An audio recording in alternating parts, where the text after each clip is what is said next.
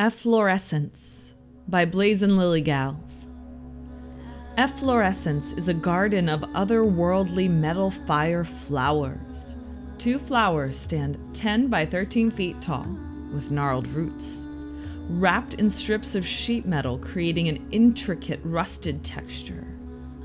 Flame effects sit under the petals, filling their curves with flame from below.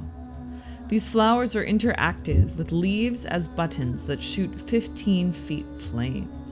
When fire is unengaged, the leaves control the lights along the roots and stems. People sit on the roots or curl up in their curves to observe the fire from below.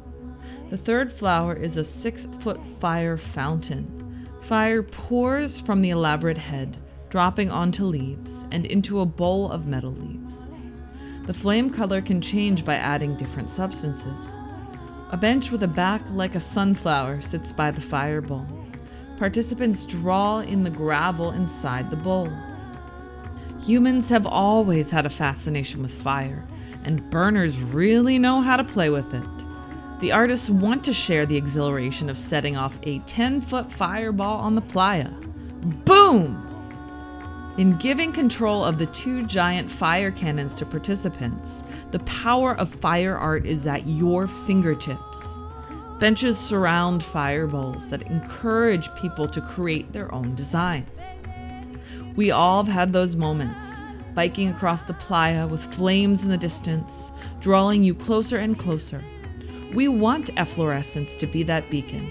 Inspired by the Flaming Lotus Girls, Blazin' Lily Gals is a group of predominantly women that want to give other women the opportunity to try things that they might not otherwise have had a chance to try.